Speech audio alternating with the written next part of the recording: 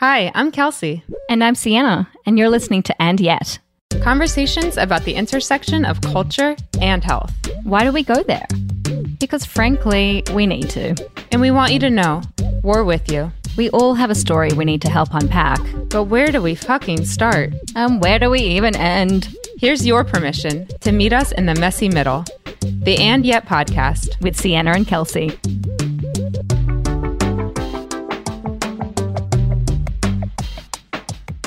Today's episode, we're going to talk about one of my favorite hot button topics, which is abortion. And I actually hate the word abortion. Oh, really? Yes. It's so, it's just become so crusty, I think, with That's fair. Yes. Political and religious righteousness. Yeah. That we're actually taking away from what it is, which is a procedure. Yeah, that's so true, actually. I hadn't really thought about it like that before. It's a word that pulls up a lot of emotions for different people, for sure. Right, for something that's actually very normal and very common, and something that we've been doing since the dawn of time, which, Sienna, how familiar are you with the history of abortion? I'm going to say pretty unfamiliar. Okay. So please tell me about it. So the history of abortion to me is one of the most fascinating things, and if we're not going to cover it so much in this episode because that's not really what we're here to talk about today, but I would like to have a whole episode dedicated to this at some point. For sure, yeah. No, it's really fascinating. Yeah. Please, yeah. And if you're not familiar with it, definitely take a moment to do a little research. I think most people would be really blown away, actually, by the history of abortion and the outlaw of abortion in America and so on. But so abortion for centuries was something that was actually very widely accepted. And it wasn't until the late 1800s, around 1895, especially in America, that abortion became illegal. Holy crap, really? Yeah. Yeah. Which is not that long ago. I suck at math, but not that long ago. Not that many generations ago. Yeah. Actually, around 1895 is when the Catholic Church actually began to condemn abortion. But prior to that, the Catholic Church was quite supportive. Really? Yes. So how did it become such a demonized issue then? So initially, women were allowed to determine the moment of what they called ensoulment, or sometimes it's called quickening. And that's when the woman could first feel movement from the fetus. So when it was completely up to a woman to decide when that moment was. Wow, that's such a beautiful term. Yeah. Hey? Ensoulment. Ensoulment. I mean, I feel like we should just continue to use that word now. Yeah. Well, and it also really makes you look at the whole debate of life begins at conception. 100%. Does life begin at conception? And really up until not so long ago, we did not believe that it did. Yeah, and as you say, it was up to the woman to determine that. Right. A feeling within herself, which I think really kind of is a bit of a crux of this whole debate, you know? Can you imagine a time where women were allowed to make decisions, or oh my gosh, where women were respected enough to decide when that moment would be? What a beautiful utopia! Yeah, not that things were so great in the early 1800s and before, but we did have that going for us. So, but as we began to progress in obstetricians, and I never say that word right, Is that not right? I don't know. Maybe it's right. I feel like I always say that word wrong. But when OBs became much more, the practice of being an OB was becoming more widespread, and there was more developments in science, and the whole medical community, of course, was being led by men, primarily white men. And those white men did not want to compete with midwives. And so there started to be this whole backlash to really prevent midwives from practicing. Wow, that's incredible. It really gives you a kind of sense of really how bizarre this is as a political issue. Exactly. And that's where this topic for me becomes so heated, because people just don't know what they're talking about. I'm sorry, I'm trying not to pound the table. But they don't know what they're talking about. And if you are going to have these strong opinions, fine, but you need to do your research, and you need to understand why you're feeling a certain way, and why you're fighting for a particular cause, no matter which side you're on. Yeah, really good point. Anyways, so today we have the honor of speaking with a dear friend of mine, Sally. And Sally is a registered nurse. Sally and I just hit it off right away, I think. Sometimes you just, you just know. Yeah, you can totally see the connection between the two of you in the conversation. And I mean, you're both such cool people. Well, I don't know about amazing that. Advocates. No, seriously. Yeah, well, I have so much respect for what Sally does and for her passion and drive and commitment to supporting people with uteruses, as she will say, and just really protecting our rights here in America and allowing us to have these safe, clean facilities to go and have these procedures when we need them. Absolutely. Yeah, I'm very happy that there are people like you in the world. Well, we're happy for you too, Sienna. Oh, yay. The other thing that I kind of just wanted to mention prior to listening to the podcast is we do talk about some very sensitive topics in this, and there are going to be people with uteruses who are listening to this who may or may not have gone through this, maybe at different stages of the emotional process. And if you are feeling any unease or any kind of feelings where you just feel like I can't handle this right now, we really encourage you to turn us off. We won't be offended, promise. Absolutely. And just take it as you will. If you come back to it when you're in a different place, wonderful. If you don't, that's absolutely fine as well. Yeah, I think self-care is so important whenever you're doing any type of activism work, and also when you are working through your own emotional growth or working through your own trauma. So turn us off if you need to. Totally fine.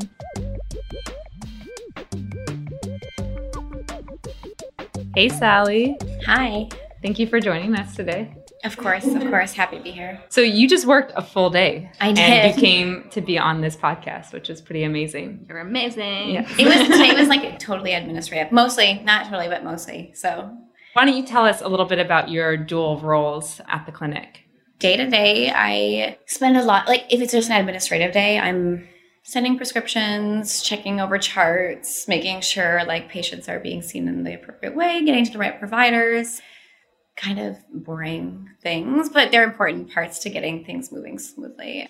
Giving on-call advice to patients who are post-abortion or maybe coming for their appointment soon and answering questions, explaining what's normal, what's not, just those sort of things. And so, sorry, just to kind of back up a little I'm a real layman, so excuse my ignorance. Who do you see? Who are the patients that come through the door? We see people of all ages, specifically for abortions. Not very many under 16, but we certainly do until I think 47, patients from all backgrounds, religions, races. Where I work specifically is very diverse. And I do appreciate that, getting to see the whole rainbow and the whole spectrum. Everyone seeks abortions. Yeah. And is that kind of diversity of it? Is that because we're here in New York? Or do you just think it's, as you say, it's something that impacts every I mean, I think that being in New York certainly has something to do with it. But again, I think that everyone seeks out abortions. So I volunteer as a doula at an abortion clinic.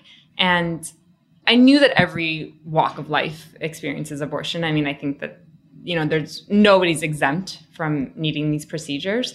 One thing that really surprised me, though, is how many women already have children, which now in hindsight is not surprising at all. But I don't think people realize the statistic is about 59% of women who receive abortions already have children.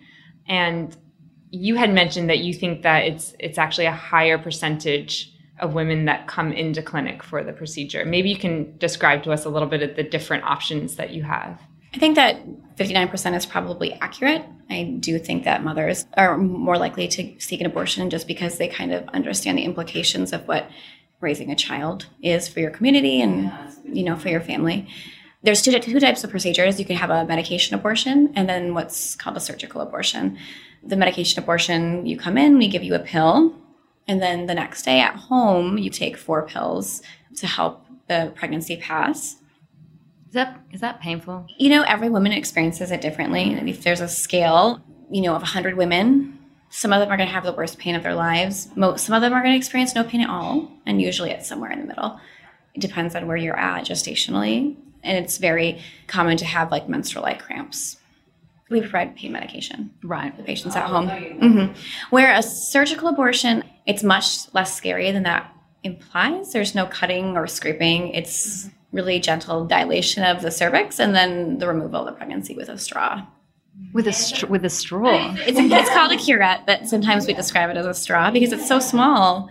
Wow. No, that does give you a much more visceral picture. I think the word surgical abortion, people like really imagine some scary things, but it's a lot more gentle than I think we know. So in that being said, I think that's why mothers are so much more likely to opt for the surgical procedure, just because they've had speculum exams before, they've delivered, they're a little bit used to that clinical environment where, you know, if someone is having their first pregnancy, it might seem more appealing to take a pill, go home, do it on your own, be in your own space. Yeah, I hadn't thought about it like that. And as a mother, I think too, you know, if you have children at home, you might also just feel more comfortable knowing that you're kind of away from that space and you can go and have the procedure and then you can go home and kind of start your life again. Right. Yeah. So based on both of your experiences in your various areas of work, what are some of the range of emotions that you've experienced with patients? You know, often we tell them that it's normal to have every emotion. Yeah. I think that the most common is relief. Right, which sounds fair. Fair. And I think coming into when I was a fresh green abortion nurse, I expected a lot more angst. Yeah. And what I witnessed rather was like a lot of relief. Yeah, this has been something that was on their mind for, maybe a few weeks, maybe several days. And they come in, they have a medical issue, and we take care of it, and they're able to like leave with that medical issue solved, which is really a relief. Well, I think there's so much. Whenever I'm in a room with a patient waiting for the doctors to arrive, they're often asking a lot of questions, and it's the anticipation that's actually far worse than the procedure itself. So I think sometimes after the procedure, it's just like, okay, it wasn't as bad as I thought, and this is over, and now I can kind of move on to my next emotion or my next feeling. Yeah, I think a lot of times those who feel relief, they might have some of those other feelings come later. And by other feelings, I mean, maybe feeling sad or frustrated or a little bit of grief. But also there are feelings of being pretty happy too that come. And what I think we see most often is a lot of ups and downs. In my job, I also follow patients post-procedure, especially if they needed like lab tests to verify the pregnancy was, completely terminated. When they get that call where we get to say like, it's done, you don't have to come back, you're done. It's a really nice feeling to hear the relief in their voice and that they're done and they get to move on. And you spoke about the anticipation. Prior to this, you were talking about there's a certain length of time that you're more or less forced to wait. Can you talk a little bit about that and what impact that can have on that emotional process? Are you referring to specifically waiting for the physician to arrive, or are you talking more about like laws that yeah. Well, and actually I have a question about that too. So is that true in every state that you have to wait a period of time? Yeah, no. That's not true in New York. No, New York has like pretty great laws in terms of accessibility to abortion care.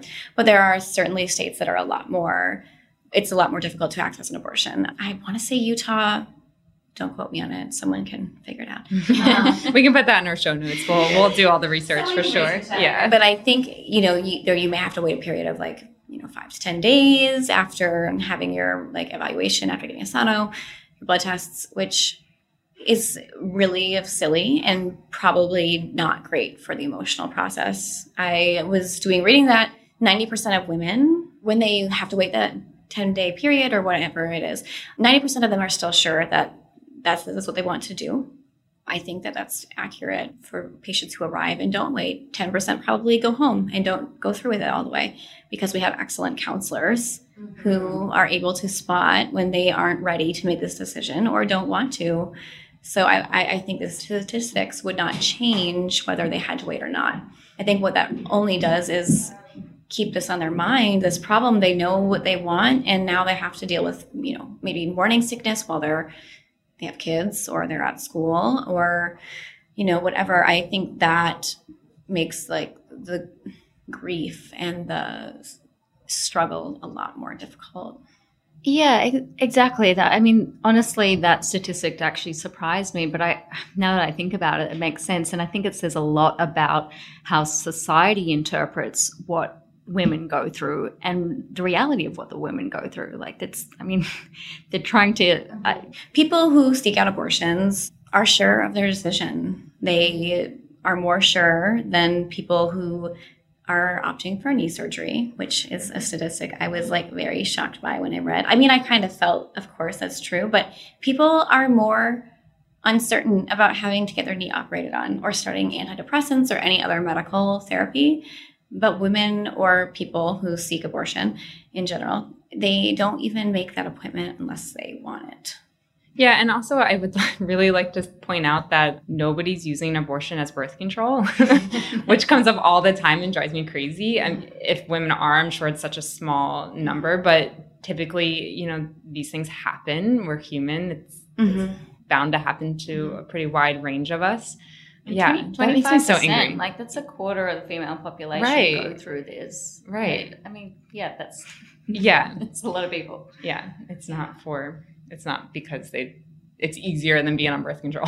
Yeah, no, I certainly don't think that happens. Like people want to say it does. However, I'm of a more radical school of thought where I feel like if somebody is uncomfortable with every method of birth control and it's not easy for them to have safe sex and abortion is their way of not being pregnant, then that's their right and it's their body. You know, I like that argument, but at the like to say like people don't use it as birth control, but it also like there's probably that very, very rare percent, whether they're like there's like no way for them to get access if they're in like an abuse situation or if there are like places in the world where like access to birth control is really expensive and it's actually cheaper for them to have like a MVA or a mechanical surgical procedure. Who are we to judge if they're bringing down their period at, you know? I agree completely. That's a good point. Yeah, absolutely. And I think a lot of it is that it's trusting women to make, and families, I shouldn't just say women, but it's trusting them to make the decision that's right for them. Mm-hmm. That's it. Yeah. Like what's wrong with that? Like why can't we just trust people to make the decision that is right for them? Right. Yeah. People know what they need. We needed to like really put our trust in our patients and in our communities.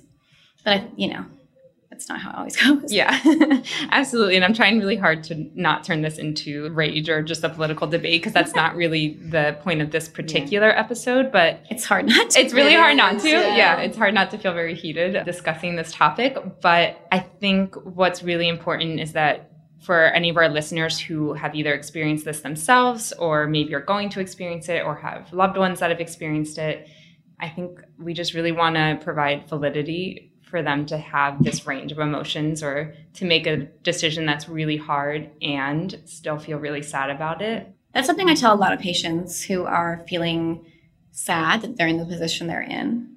Of course, we've asked them a million times if this is what they want and they, you know, if they're still there. But when they're having that like kind of like sorrowful moment, I try to remind them that like, listen, it's totally normal to know something is right for you and still not be happy about it. Lots of women and people who seek abortions. I find it really important not to use gendered language. People who are, it's hard. We're raised in this society that's so binary. Anyway, I say it's okay to feel sad and to feel angry and to feel just conflicted over a choice that you feel you've had to make and still know it's the right decision for you. I mean, we make choices like that all the time. When we move for jobs, right? When we have breakups, you know, we don't want to like do some of these things, but we know it's the right choice for us. And it's okay to be sad that you're having an abortion.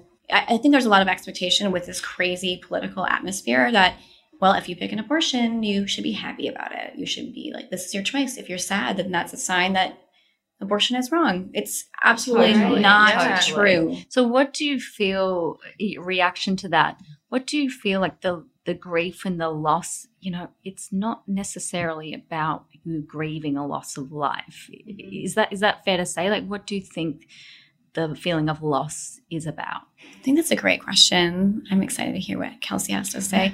Personally, what I have seen with folks who have had abortions or are looking for them, I think the grief comes from a place of, there's a few different places. One, feeling sad that they found themselves in that position. Grief on sometimes like the reality of what it means to be an adult in this world, having to kind of close a chapter. You know, you're making big decisions now. You know, an abortion's a big decision. I mean, people who find themselves pregnant often grieve the end of their childhood.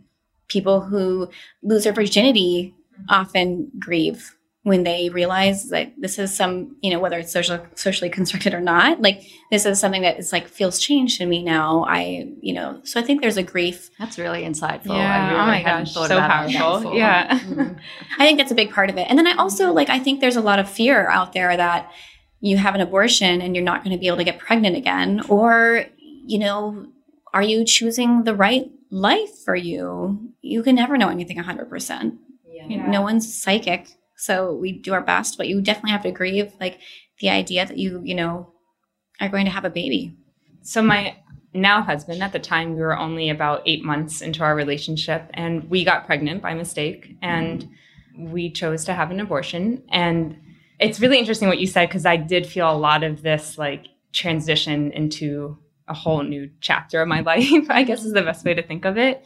So when we were having this experience, I remember a very close friend of mine asked me if I couldn't get pregnant in the future, would I regret making this decision? And it's interesting because now I am 5 years into the future and I am trying to get pregnant and we are having a difficult time. And I still do not regret making that decision. It's really interesting because now I've sort of come to a place in my life where I feel like even if a child doesn't come through me, I'm really open to a child coming to me. That's a beautiful way of thinking. And it comes back to the certainty. Like you knew at that time in the circumstance it was not right. Exactly. My husband and I would not be together now. I know for certain in that point in our relationship had we gone through with it. And I wouldn't be working as a doula and I wouldn't be doing this podcast. And there's just so many things that have aligned because I made this decision.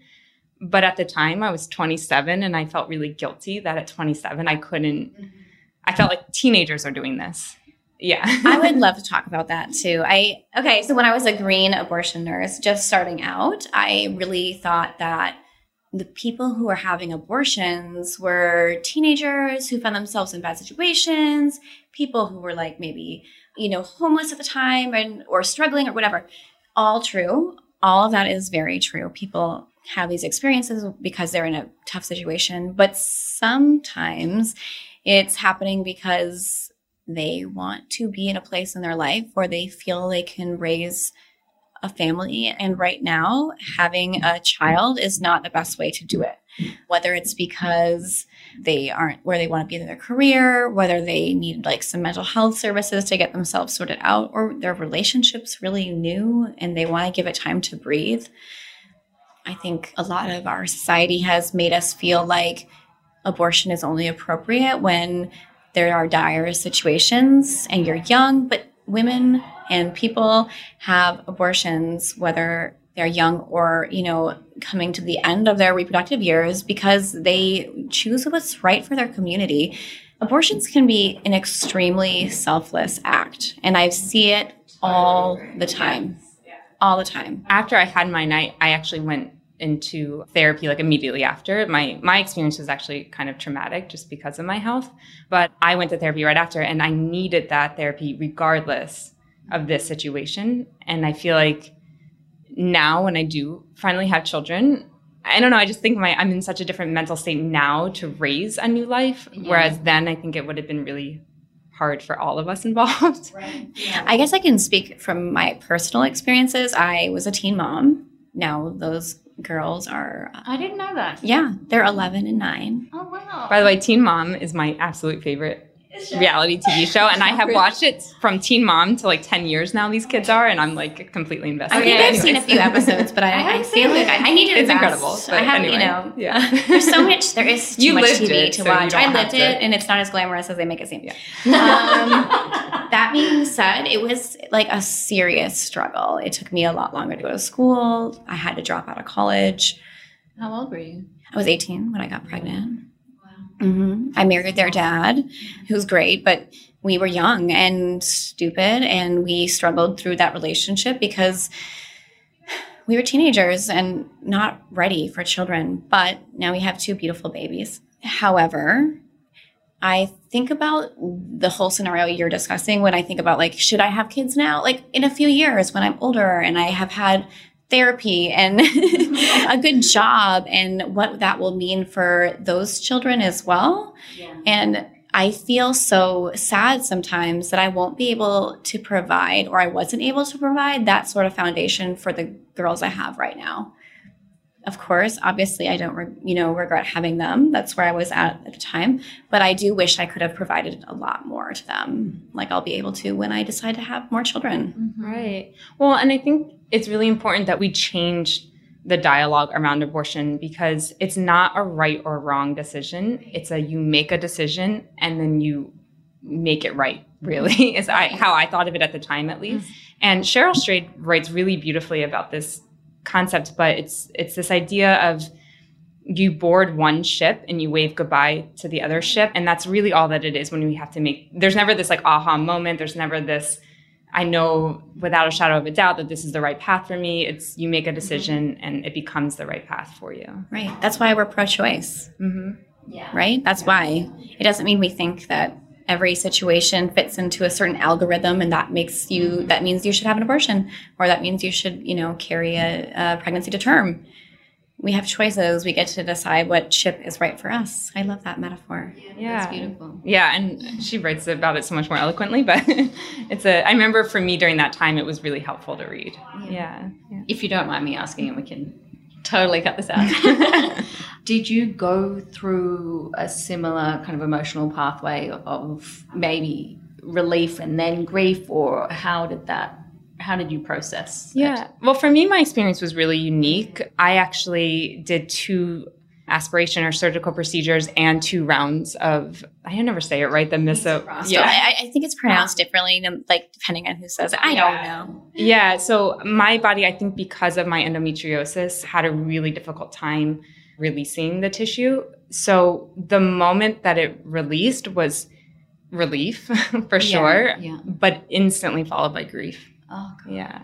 So for me, it was a pretty dark period of time, but not grief that I regret. Like, I think it's really clear that I keep reiterating, like, will you now go and support and volunteer to help other women go through this? Yeah, and at the time, too, I think there's, like, a really interesting thing that happens to us when we are in our late 20s. So before, like, just a few months before it happened, my grandmother passed away, and then one of my very close friends who I was living with moved to the West Coast, and then this happened, and it was just, like, I was kind of dealing with loss, just like I was just floating in space for a while. Mm-hmm. So maybe that's part of why the grief was so substantial for me. But I also have always wanted children. And so I think that was part of it too. And I'm just going to bring it right back to I made the right decision and I was completely stricken with grief. And yet. Yeah. And yet. And yet here I am talking to you, having this amazing conversation. Yeah. And helping other women at that. So thank you. Both of you guys are amazing. But I think it's also important because what you said you witness at work and even what I've witnessed as a doula is this topic is called permission to grieve your abortion. And I think that's really important. But I think it's also needed to say that it's okay if grief isn't part of the equation for you. And that doesn't make you bad or any less wrong for feeling your experience. True. Yeah. Yeah. A lot of it is how, where we come from. What social background we are, class, religion, how our culture views community and family is a huge part of it. I think some people certainly come from backgrounds where people make decisions for themselves a lot more. And then other people come from backgrounds where you do what you have to make things run smoothly for your community. And sometimes that means having an abortion. Yeah. As you say, that's a selfless act, right. I think. Kind of continuing with that train of thought, if society didn't stigmatize going through an abortion like the way it does, what impact do you think that would have on the individuals and as a society in general? This is a big question. I think it would be amazing. If society didn't stigmatize abortion, God, I think that there would be less abortions because we'd have greater access to birth control because of so much stigma around birth control, where some people are acting as though that is a form of abortion as well. One of our political enemies, was recently comparing birth control to abortion, which it is not the same thing. The pill, so strange. Okay, back to the question. If it wasn't stigmatized, I think that I think we would be allowed to grieve more. I think we would be allowed to be happy. I think that we would get to kind of go through abortion as a rite of passage. 1 in 4 people with uteruses are having abortions, and it used to be 1 in 3 with like IUDs and more access to birth control. That's gone down. But in a way, if you think about that, a quarter of people having abortions, that's a rite of passage. That's like a huge event that a huge part of our population goes through. If there was no stigma, like that would be something that would be openly discussed. There'd be systems in place for us to help people get through this process. Yeah. Just like when someone has a baby and we're able to, bring them soup at home and buy them gifts and cook them food and all this wonderful things we would be able to do in the same way. I kind of think about that too a lot when we think about menstruation. Yeah. Right? The red tent. The red tent, right? Like we all get our period, but it's like stigmatized. Yeah. There's like this secrecy of kind of like celebrating it, especially in certain cultures, like when you get your period and what that means for you. But that also comes with a little bit of grief for a lot of people too, right? When you bleed, you're, mature now, right? That's what we're told. So there's a grief that comes with that. And I think that we would have a lot more set in place if we just stopped stigmatizing abortion and bleeding in general. Well, and I love what you're saying, because it's reminding me that when I am a doula for those procedures, to me, it actually feels like this very ancient, I don't know, like the term to put it in, but so you've got your patient in the middle, and then there's me on one side, there's a nurse on another side, there's a doctor down below, and it's this circle around this patient. Mm-hmm. And it just feels like this very like wise and spiritual moment. Yeah. Wow. And I think people don't realize that. They think of these clinics as this like murderous, monstrous, flickering lights and I'm not gonna lie, that is we built it up to be really dark and scary, and there's actually so much love and support and care that happens in those moments that it's probably part of the reason why I get really emotional when I do these shifts, because there's just so much of this energy that you don't realize. And I always say that I'm not necessarily a religious person in this way, but I always feel like the people that protest outside in God's name, I actually feel like God's inside with us in these moments. And okay, sorry. Just getting a cue from Jenny over here. I was like, maybe I'm not supposed to say God. I don't know. No, I love that though. I do think that there is the range of emotions is a spirit, like being able to experience a whole range of emotions, whether you're getting your first period, having an abortion, having a baby. It is spiritual practice, especially when you are joined with other people. So I totally feel that same way when I'm in a procedure room, when a patient's having an abortion. They're being so supported. Their physicians there talking them through the whole thing or giving them whatever they need. Some people don't want to hear anything, but a lot of our patients want to just be given a step-by-step guide. We have the doula hand-holding. Everyone is so loving and supportive. It's a real, almost loving ritual. It's like being in the red tent, I think, in that moment. Yeah. Interestingly enough, in Australia, we don't really even use the word doula. I think it's actually more equated to a midwife. So maybe for people from kind of different cultures, different backgrounds, can you explain what is the role of an abortion doula? Thank you for asking. Great question. So actually in some facilities, they won't use the term doula and they call a support person. And that's really what a doula is. You're there I always tell the patients that I'm not medical staff. I'm literally just there to hold their hand if they would like that. I think somebody once described it as a doula is like water, and we're kind of there to morph into what the patient needs from us in that moment. So typically it's waiting with the patient as they're getting into their gown and waiting and just kind of, honestly, we talk about Netflix and Chipotle all the time. Yeah, seriously, right? Yeah. What are you having for lunch? Everyone loves Chipotle. It's true. I feel like Chipotle is always the number one answer. But we're giving them a little. Yeah, but you're there just to kind of read what they need in that moment. Sometimes I act a little bit as a liaison between them and the doctor if they're not speaking up, or maybe they need clarity, or just kind of asking the doctor to reiterate what they said. I'm never filling in for medical staff, and then it's just being there for somebody. Wow, Kels. I mean, again, both of you, it's incredible. And it's so, again, as a layperson who hasn't really experienced this before, it's so wonderful to hear that it's such a supportive environment. It really, I mean, it's amazing. When I had my procedure, that was honestly, my biggest takeaway from the whole thing was how kind people were to me. And I went to like a swanky Upper East Side facility because my husband could afford it. Not everybody has that opportunity. Yeah. And I remember thinking at that time how lucky I was to live in a city where I had that access. But what inspired me to then go on to be an abortion doula myself was just how kind people were. Yeah.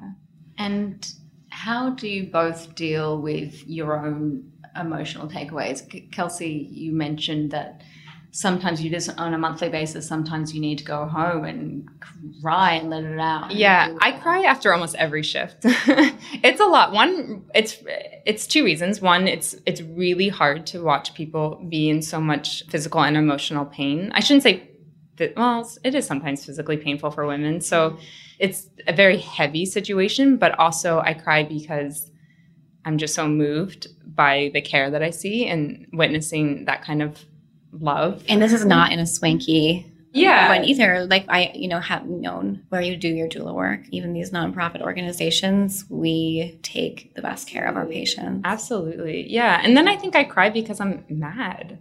Like I'm just angry that like people still feel bad or feel guilty, or that there are now things that are threatening this access. And yeah, so it's a big range of emotion, but I do it once or twice a month. And then, I think about these patients all the time. I don't know if you do because you see them every day, but my partner jokes that like I talk about abortion 24/7. Yeah. Yeah. Well, and that's why I kind of want to hear how you handle it, because I talk about it. I talk about my anger. So I don't have much of a difficult time with the work itself. I get emotionally tired where I maybe don't want to socialize a lot, or I need like an hour before I go out, not because I was sad or hard, or it was just because holding that ritual, that circle all day is really tiring. And you're on your feet. And you're on your feet. Not eating or drinking. Yeah. So there's that. But for me, my anger and sadness and like struggle and why I talk about it 24/7 comes from threats. When there are protesters outside. Recently, we've been getting a lot more, and really, they've been a little bit. I don't know. I'm surprised by that, to be honest. Yeah, a little bit more creepy. It feels really creepy. They're often men, and to me, it is so strange. Male-presenting figures standing in like this very judgmental fashion outside while you're like going to get your birth control or like to have your abortion, and that makes me like pretty angry. I have a really hard time being staff. I'm not allowed to talk to them. Sometimes I like daydream about like the day I resign and like just walking outside, just being like, screw you, find a hobby, right? Like I just want to tell them off so bad. All I can say is, you need to be 15 feet away from the door. That's all I get to say, I had a nurse tell me one time that her mother protests and that she actually had to lie to her mother about what location she works at so that her mother's not protesting at her location. Oh my God. Which is just like wild, but and you talk about how you guys sort of develop humor and kind of dark humor sometimes to maybe a little bit as a coping mechanism, but I remember her like having some pretty interesting humor around that. It's true. I think we do that. I think all medical professionals sort of end up developing a dark sense of humor. I've worked in high-risk pregnancy clinics before, which was fun. And we definitely had those moments. I've worked in medical oncology where I've had those experiences as well, where we, I think being in the medical profession itself can be really draining because you are dealing with emotions all day long as well as technical things. I think developing like kind of a sixth sense of humor is kind of helpful. That and just like kinship with your coworkers. Kinship, that's a beautiful way of describing it. Mm-hmm. Yeah, absolutely. Yeah. So, Sally, thank you so much for coming today and having this really meaningful conversation. And I think we probably only scratched the surface, really, of how deep and impactful this type of conversation is. It was really eye-opening, though, like just even hearing the ins and outs and how open you you were really hugely appreciated. Thank you. Yeah, and I think for any of our listeners, I mean, we really just want you to hear that we see you, I think, you know. And yeah, you're allowed to experience your abortion however your body, your mind, your heart feels, and that's okay. We trust your decision. We're going to support you no matter what you decide. We are going to be there for you. If you are just about to go through with it and decide you change your mind, we're going to you up, get your clothes on, hang out with you until you're ready to go and you can leave. Or we're going to stay with you after your procedure and talk to you and make sure you've got someone there to pick you up. And we're going to be there for you. We support you. Is there one last piece of advice you might have for any woman who's maybe kind of wading through the waters of what she's feeling right now? Or woman or family? Or if you're a person who's just had an abortion and you're struggling with the feelings you're having afterwards, I want to give you permission to feel those things, and that's okay. And permission to grieve your abortion. Yeah, be as permissive with yourself as possible. Allow yourself to be totally thrilled and happy and ready to just start your new life, but also to grieve what that other ship had for you and what this new ship you're on is like. Be so gentle and talk to someone. It's really important. And we can do that for you. Oh, so beautiful. Good on you. That was, oh my God, that was so beautifully said. Yeah. Thank you so. You're welcome. We hope you enjoyed this episode. How lucky are we that we get to chat to these mega talented folks? I think we're pretty fucking lucky. Hell yes. So if you happen to like it too, share it with your mates and subscribe on your favorite podcast app so you don't miss a thing. And don't forget, the conversation doesn't end here. We would love to hear from you. What did you think of today's episode? What else do you want to talk about? Yeah, what kind of conversations are you having? Or maybe what conversations aren't you having? Yeah, good point. Anyway, until next time. Bye.